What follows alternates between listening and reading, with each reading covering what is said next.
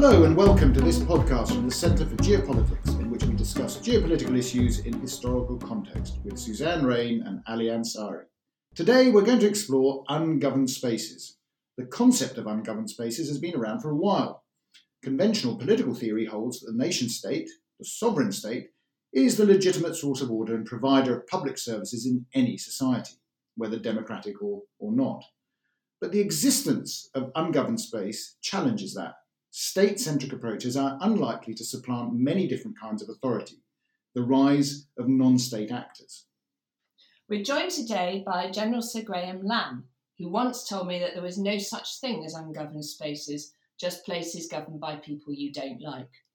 Graham served for 38 years as a soldier from 1973 to 2009, and he had a wide range of operational experience in a number of combat situations, and as he would say, it has experience of failing and succeeding in war, on operations, and in post-war reconstruction, let's put it like that. In particular, Graham served most recently in Iraq and Afghanistan and was part of the 2006 to 2007 awakening in Iraq. So thank you very much for joining us. It's lovely to have you with us. I'm going to start by asking the kind of big question. What do we think of when we talk about ungoverned spaces? What does it mean to you? Thanks for inviting me along and making a mess of the day. But I think perception is reality. And so what happens is we've got into a frame of mind where we see and talk about ungoverned space. And therefore, it's the idea of an empty space. I remember giving a lecture a number of years ago, which is probably where I made that comment and you picked it up and remembered it, Susanna, which was, and I had just merely, in fact, a shot of Afghanistan, mountains in the background, and a Predator B drone with a hell arm hanging below his wing, flying across there, not a person in sight. And the result was, that looks like ungoverned space. But I said, understand this, there's not a single rock out there, not a trickle of water, that someone at the local level doesn't know who owns it. And so we look at it through the lens of our life and our upbringing and our circumstances, as Ali said, of the state, the sovereign, the nation approach to understanding governance. And then we see nothing there and assume it is ungoverned. My view is simply this, nothing further from the truth. The reality is, of course, it's recognized. You can go and look at the Foreign Office websites and these, and you'll find really well-written articles about, in 2014 and earlier, which talks about ungoverned space being this complex substrata of clan, family, tribe, of which there's nothing there that isn't owned, or at least people know who owns it. What you're saying, basically, Graham, and thank you very much for coming on today, is that even the term itself, ungoverned, is not an accurate way to describe what we're seeing. It's horribly wrong. You know, it's a bit like Arab Spring. Yeah. It was neither a spring nor Arab. What we're seeing is, you know, a world in many ways where what you have is a failure of the social contract, you know, off screen now at the moment, yeah. But the point being that we pick up the term because it's given to us, it's a nitty soundbite, and we therefore lock onto it. Perception becomes reality. So is this a question, because we like, you know how we are in the West, we like everything to be categorised in some way. Very neat. We like our governance structures, we've organised the rules-based international system, and we now have this phrase non-state actors, so we have state actors and non-state actors. Is that kind of what we're talking about here? Do we have to accept that there are a group of actors in the world who aren't states, like we would want them to be, and they're never going to be states, and therefore the kind of state system isn't quite right? I go further than that. I would think that, you know, 1648 and the Treaty of Westphalia, the Pact of Westphalia, whatever you want to call it, you know, bangs in and turns around and says, we need to get some control over chaos in Europe. Good call. And we have then sovereignty and the nation state being almost, you know, part of our operating structure. Oh, it's a very Western view. Well, I'm not sure that discussion took place in Africa or in Asia or in South America, but the world order fits into that space. So consequently, we then look and saying, if you are not failing, faltering, and there's that lovely, I can't remember who does the looks at failing states, and there's an index of which I think is about, you know, wherever it's 192 states or wherever the figure is, but over half of them fall into the faltering, failing category. So you think, actually, the world's not in great shape right now. But those then somehow need to pull themselves up to fit into the absolute top of the pile, which is like Finland, which then turns around and says, this is proper governance, and everything will be sweetness and light. Well, I think that's a load of bollocks. I mean, point to make. I mean, a couple of points you raised there, which I think is very, very interesting. One is our whole understanding, of course, of the Peace of Westphalia. In a sense, the abridgment of our own history. So the way in which we've come to understand the notion of the sovereign state. I mean, it's quite interesting, the work that we do really historically is to show that actually our understanding or the inheritance we have of what we consider to be the sovereign state is actually quite a simplistic reading of what happens in 17th century Europe. So that's one thing.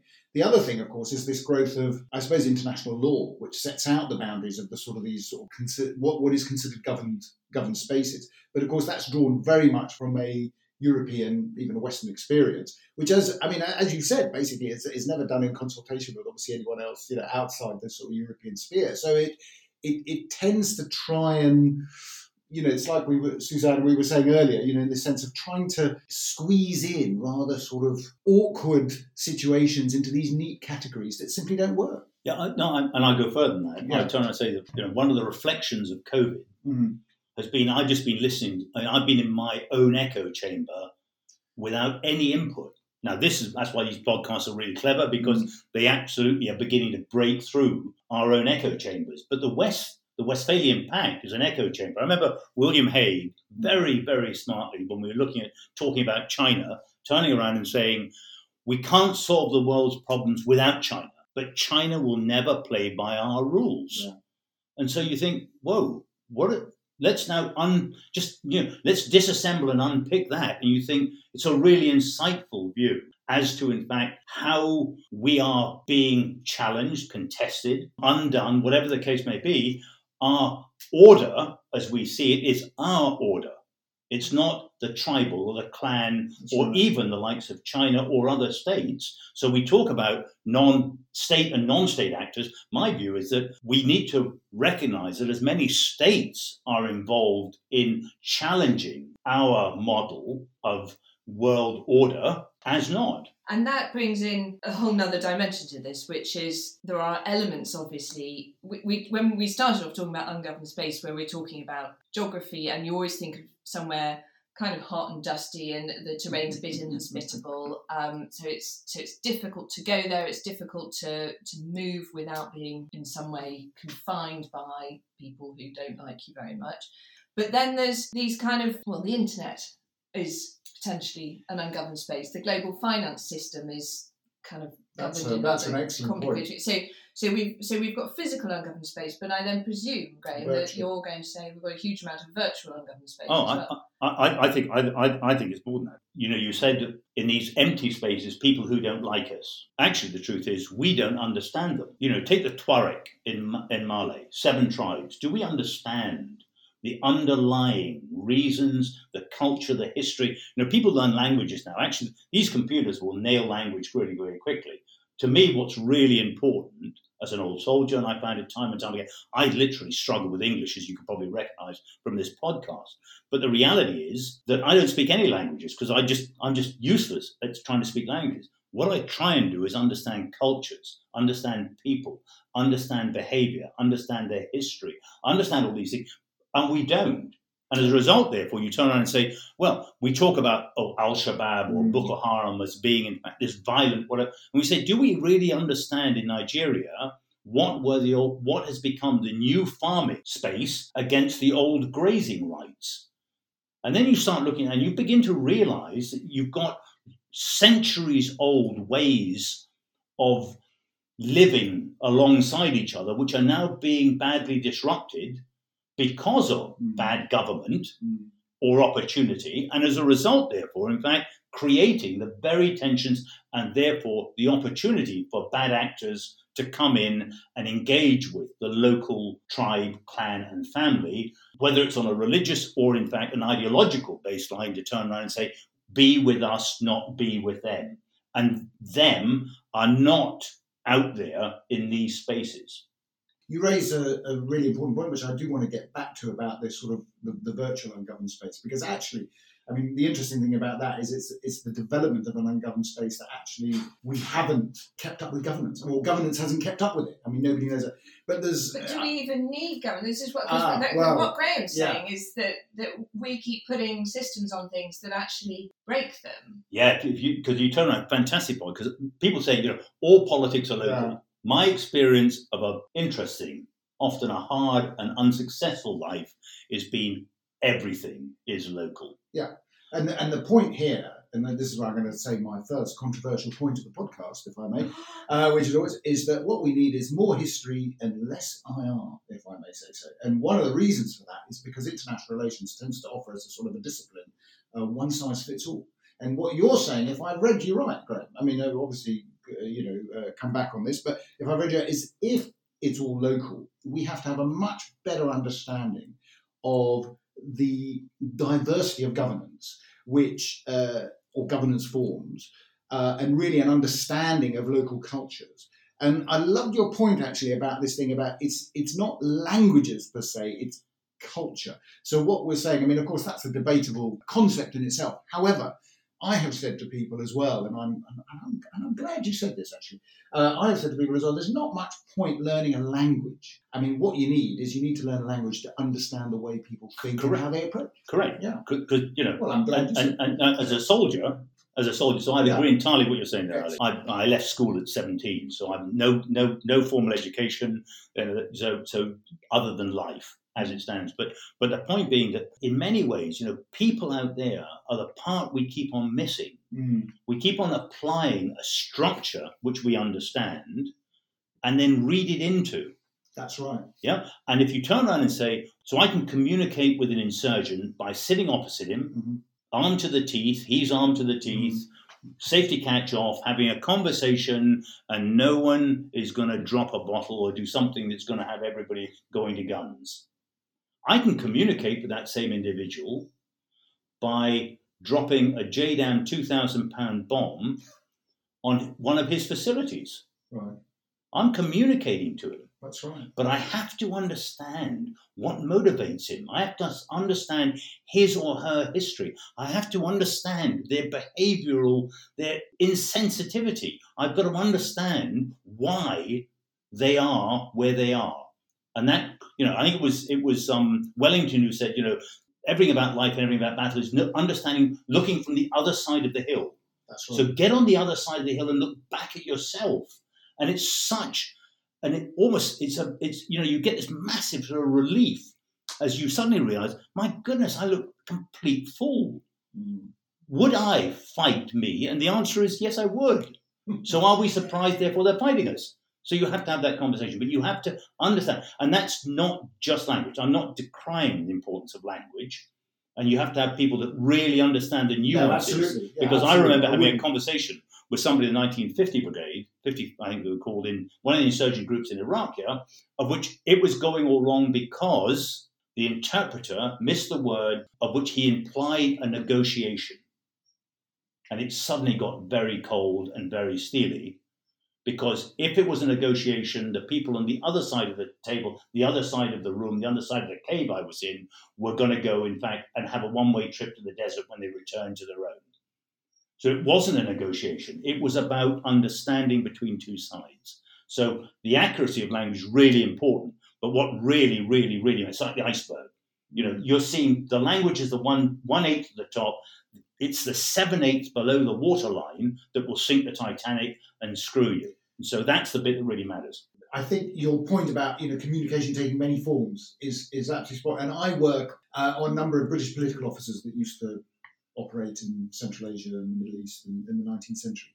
And one of the things they do come across very, very, they stress it, is that a lot of communication is non-verbal. It's how you present yourself.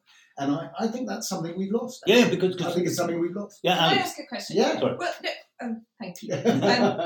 You were talking about looking over the hill, and it made me think immediately about President Biden's over-the-horizon capability, which the Americans have been talking about as being the way that they're going to keep themselves secure from bad actors in the future. How does that go with the policy over the hill? America has enjoyed a dominant position in capability, nuclear and conventional, for some considerable number of decades. Mm-hmm. If you think that your safety will be provided by people like me alone, you're completely misunderstanding the threats you face. Because there is a bubble. You mean people like you, soldiers? Yeah, soldiers. Okay. Soldiers, airmen, sailors, Marines, at the end of the day, that we can provide. So what we can do is we can defend and we can attack. We can do our part. Clausewitz, famous statement, once said, war is a continuum of politics and policy by other means. Yeah. Actually, he just didn't finish his sentence. What he should have said is, if war is a continuation of politics and policy by other means, to politics and policy, it must return. So the soldier only ever fits into a higher political architecture, a structure that in fact means that before he goes to war, when he's at war, and when when you're trying to do the post-stabilization, it is all about what the end state, what the political realities will be. And therefore understanding the people, the culture, the history, all this stuff. Britain, we went first Afghan war, badly. Second Afghan war, badly. Yeah? Last time, I would rather we didn't. My view was... Third one was okay. Third one was okay. Third time lucky. But the reality is this. Actually, was it a good decision or a bad decision? It was an unnecessary decision, yes, from my point of view with the president. So I get that part, but the reality is that if you wish to build Iraq or Afghanistan into a like of us, or a 1960s model, which we remember from Kabul, ladies in dresses, sewing machines, cars on the road, all the rest. Don't forget, Kabul was never one of the centers of power and authority in Afghanistan. It was all the others, Herat, Kandahar, Mazar-i-Sharif, Lashkar, all these places that in fact the true authority of Afghanistan lay. Historically, the truth is, do we understand the Afghan? Winston Churchill nailed it in 1896 when he wrote that wonderful letter, said, that the Afghan is almost incomprehensible to the Western mind. It was as relevant then as it is now. They're wonderful people. I love their country. Fantastic. People got such energy. But will I ever understand an Afghan? No. Can I work with them? Absolutely. But I do need to wrestle with. The real challenge is understanding his or her, where they're coming from, where they're going to. If you're in a survival society, then you always and simply just go with the probability of outcome.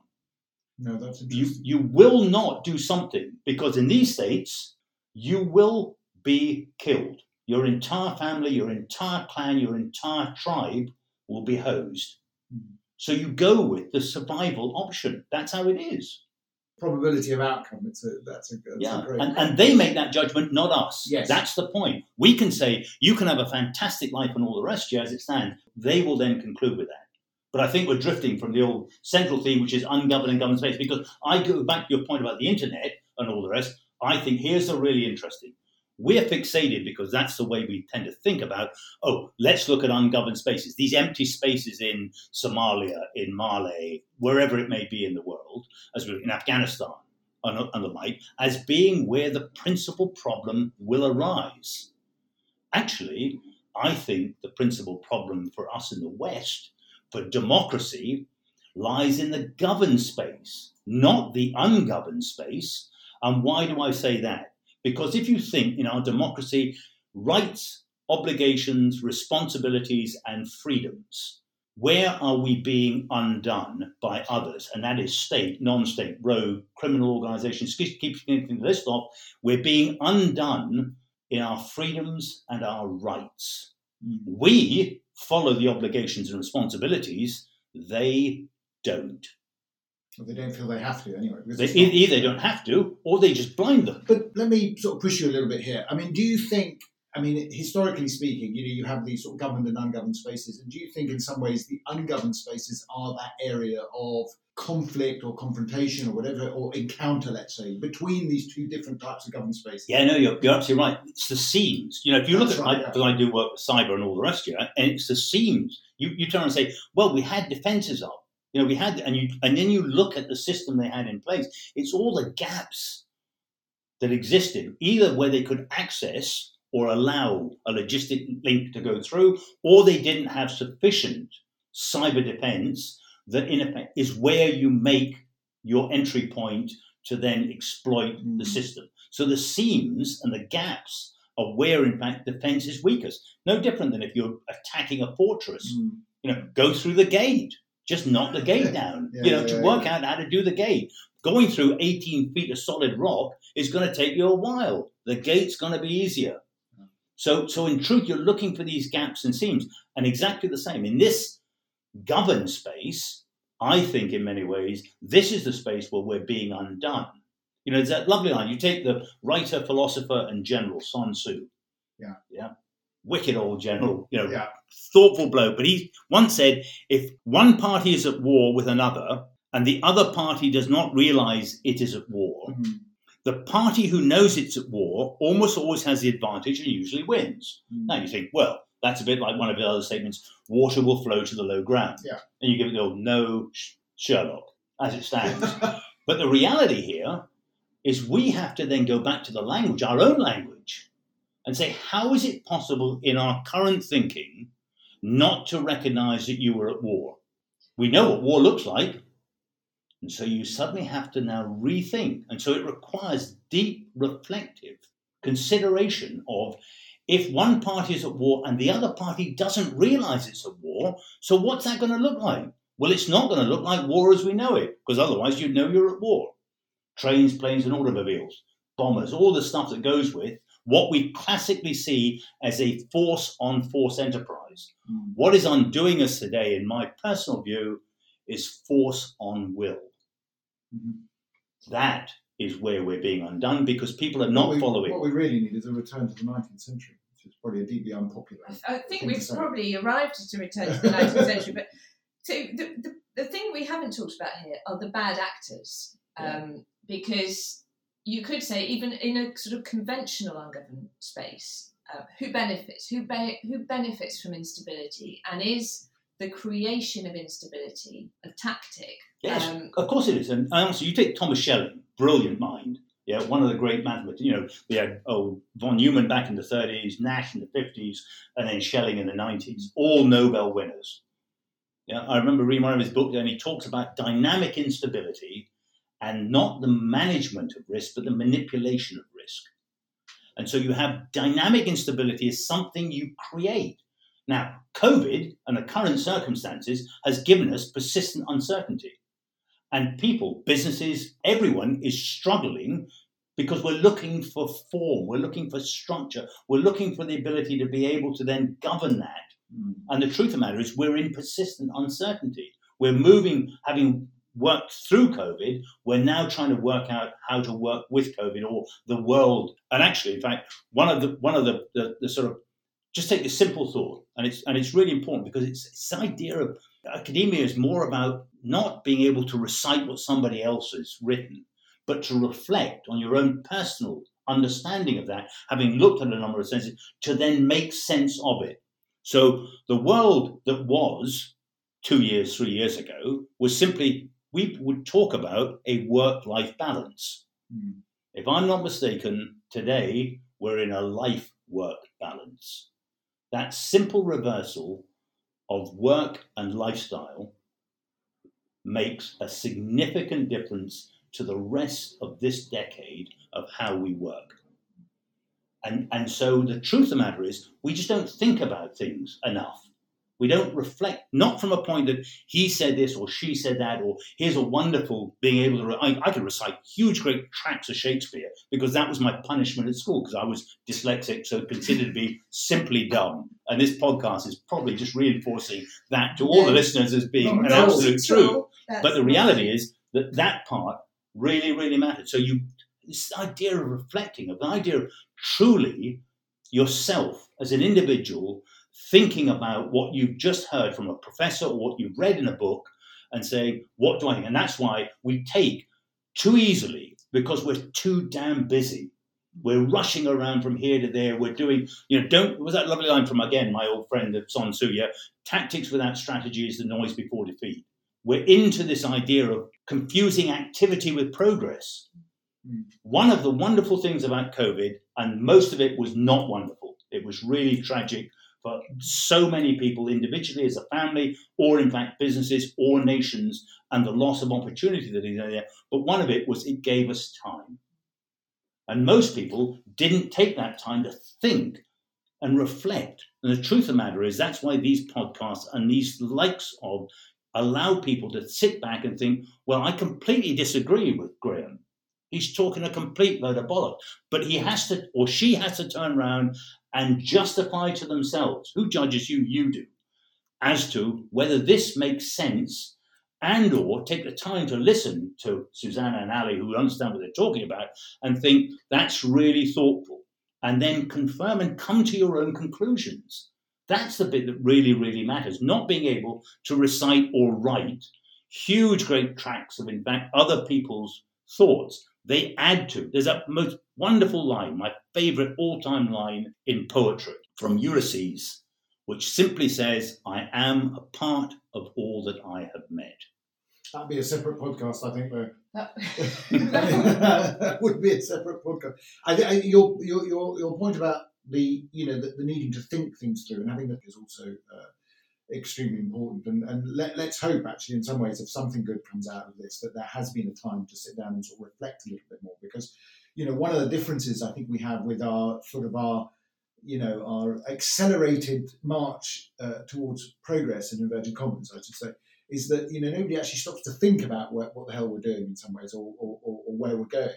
And I think in some ways what you're describing here is where reality sort of bites, and you suddenly confront this thing where it just simply doesn't work. Some of these ideas put into practice simply don't work. I mean, Or they're difficult. They're just difficult. Yeah. And the truth of the matter is, these are true. Life is truly a wicked problem. Yeah. You just got to wrestle with it from birth through to when I faceplant. I can remember our Prime Minister, actually, Boris Johnson, giving a speech at the Foreign Office a couple of years ago. And he talked, you made me think about it, General. He talked about the wildest and most ungoverned space of all, the human heart, which is kind of, I don't know whether that's a quote from something, it probably is, I don't know what it's from, but that's obviously what you were talking about. So this has been a really interesting conversation, because we started off with quite fact-based, state-based, geographically based, geopolitical conversation, and we've ended up with the human heart, the wildest and most ungoverned space of all. Are we concluding really that sort of proliferation of ungoverned spaces and people wanting to do things differently, which, as you said, has always been there, needs to be much more something that is factored into the next decade of foreign policy making and strategic thinking? And I mean, I'm thinking, Ali, we're running out of time now, but obviously your studies of the Iranian system, which is essentially a resistance mentality which seeks to subvert rather than. Sorry, I'm massively. You may disagree. Well, I mean, one of the things. I mean, let me come, because you brought in Iran, and I always used to argue with people. So I'd be interested in your views here, Graham. Actually, so this had to do with Iraq, and we used to talk about Iraq and what the Iranians were doing in Iraq. I always used to say to colleagues here, I said, the problem with you guys is you're thinking in the wrong way. I said, you're coming in here to establish order, but the Iranians thrive in chaos, and therefore they're not interested in the order that you want to impose. They're actually doing rather well. And, of course, it comes to your point. I mean, of course, that's a simplification as well. I mean, when I say, Gail, what we're really talking about is different types of governed spaces, isn't it? And their form of governing was, in a way, quite a different way of government or governing that you might, or governance, I think is the better word, that the West was bringing. And I think, I don't know, a dissonance there. You used to say, well, this is what we want to bring. And I'd say, but the Iranians are actually bringing something different. You don't like what you see here, but they know this area. They know the terrain, they know the political landscape, they know the culture, and they sort of work with it. You're trying to impose something which would take a very long time, in a sense, to work out. I mean, I don't know what you think of that. I mean, no, Ali, again, I can't remember who once said it. He said the greatest general of all is patience. Absolutely right. Yeah, and Tolstoy. Yeah? And of course, Tolstoy, he was so on the money with his title. Yeah. How often do we look at the world? To go back to the earlier discussion of war or peace. Actually, that's not the title of his book. Yeah. I hope it was Tolstoy. It's war and peace. Yeah. this idea of life is this wonderful contradiction. You can only appreciate linen sheets if you slept on rocks. You can only understand grief if you've understood happiness and life. This is how it's all come together. But to go back to your point, I think you're absolutely right, Ali. We kept on wanting Iraq to conform to our design of how it should operate and conform and look westward rather than eastward. Actually, to Iran, who's sitting on its border, who had a most bloody war with them over 8 years, 1 million men and women lost in that conflict, its neighbor, over the way, religiously close, a whole range of and historical reference points to which they draw, and they look at a very completely different outcome. And where I would challenge you, Ali, is I'm not sure Iran wants chaos. Yes, no, it wants Schelling's dynamic instability. That's right. Because what instability, uncertainty brings is it runs the thing longer. I think most, what was that lovely line by Macmillan? Events, dear boy, events. Yeah. It wasn't politics. Actually, events dictate outcomes, but the other is this slow behavioral shift where you bring doubt. So America, to go back to an earlier part where we almost started this conversation, we keep on drifting, but we can pull ourselves back in again. The idea of having this incredible dominating capability over the horizon, strike, whatever it may be. Actually, the truth is, in fact, America will be undone from within. It's a divided nation in many ways today, Republican and Democrat, wealthy and not so wealthy. I'm told the figures, half the world, whatever it is, 3.5 billion people, if you summed up their value and their worth, in monetary terms, rather than actually their contribution to humanity, there is equivalent to the 8th most richest men and women in the world. And you think, that's got to suck. As it stands. So you have this incredible, what I call, so if I want to undo America, don't, go for the indirect approach, Captain Basil Littlehart, about balance, about psychology, about a different way of undoing strength. We do SWOT analysis. We don't look at ourselves hard enough. We keep on looking at our strengths rather than, and then articulate our weakness. It goes back to my point about force on force. What is I remember it in Germany as a young officer. What's the best form of anti-tank defense? Another tank. Now, there's an element of truth in that. A tank is an imposing and intimidating piece of hardware. There's no two ways about it. But kill the will of the crew to fight that tank, and the tank is just a pile of metal. There's this fantastic speech, which I can't now quote exactly, by Abraham Lincoln to the Young Men's Lyceum at Springfield, Illinois, where he said exactly what you said. He asked the question, from where shall we expect the approach of danger? And he made the geographical point. He said, it is exceptionally unlikely that America, this great landmass surrounded by oceans, is going to be invaded from overseas.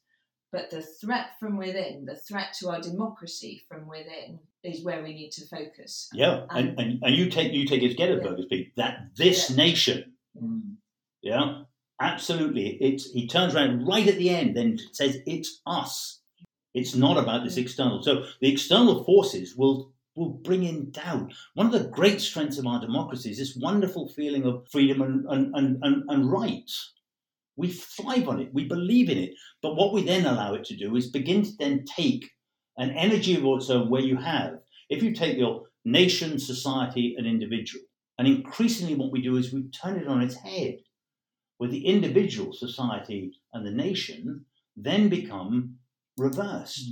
And the individual takes a dominating position. Well, democracy is all about the idea of accepting the collective view rather than saying, I have a point of view. I will continue within the arrangements that are to voice my opinion, rather than saying, this is wrong, I disagree. At that point in time, you're now challenging democracy, the very freedoms and rights that we have defended. Me as a soldier spent my entire life, maybe misguidedly, whatever you fancy, but the truth of the matter is, for me, it mattered.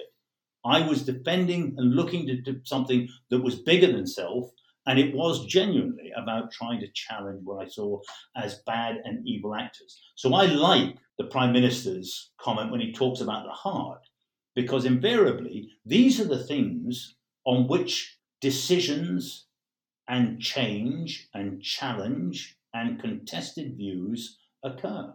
I was just going to say, I entirely agree with you in terms of the language of chaos, of course.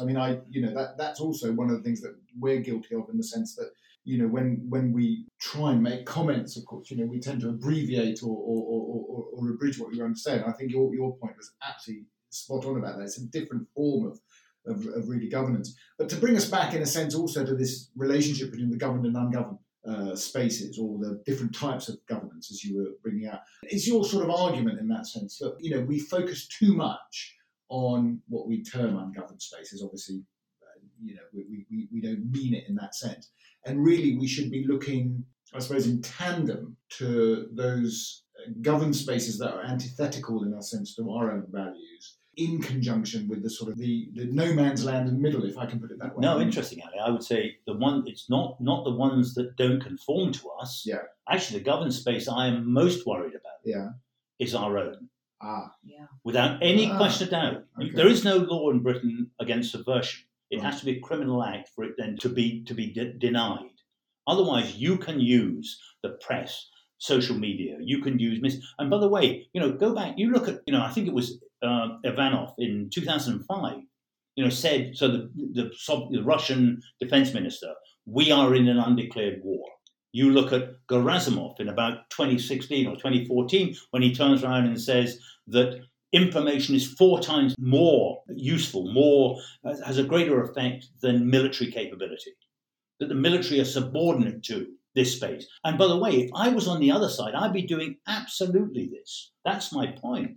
I would be creating doubt in our democracy, doubt in our freedoms, doubt in fact, what I call in our sort of benefits of a better society. Few refugees break from wherever desperate circumstances they are and run to Russia or to China. They'll go to Norway, they'll go to Sweden, they'll come to France, they'll come to Britain. They'll go to America if they could. But are you saying then that, in a sense, this virtual ungoverned space, this sort of information world, that is being used by state actors of one sort or another to basically sow the sort of doubt, uncertainty, whatever that's absolutely. Yeah. Now you take terrorists, for instance. I remember I used to watch, in cases against Provisional IRA Northern Ireland, going back to the good old days, where the questions that were presented by the lawyer was not about defending his client. It was actually trying to find the source of intelligence.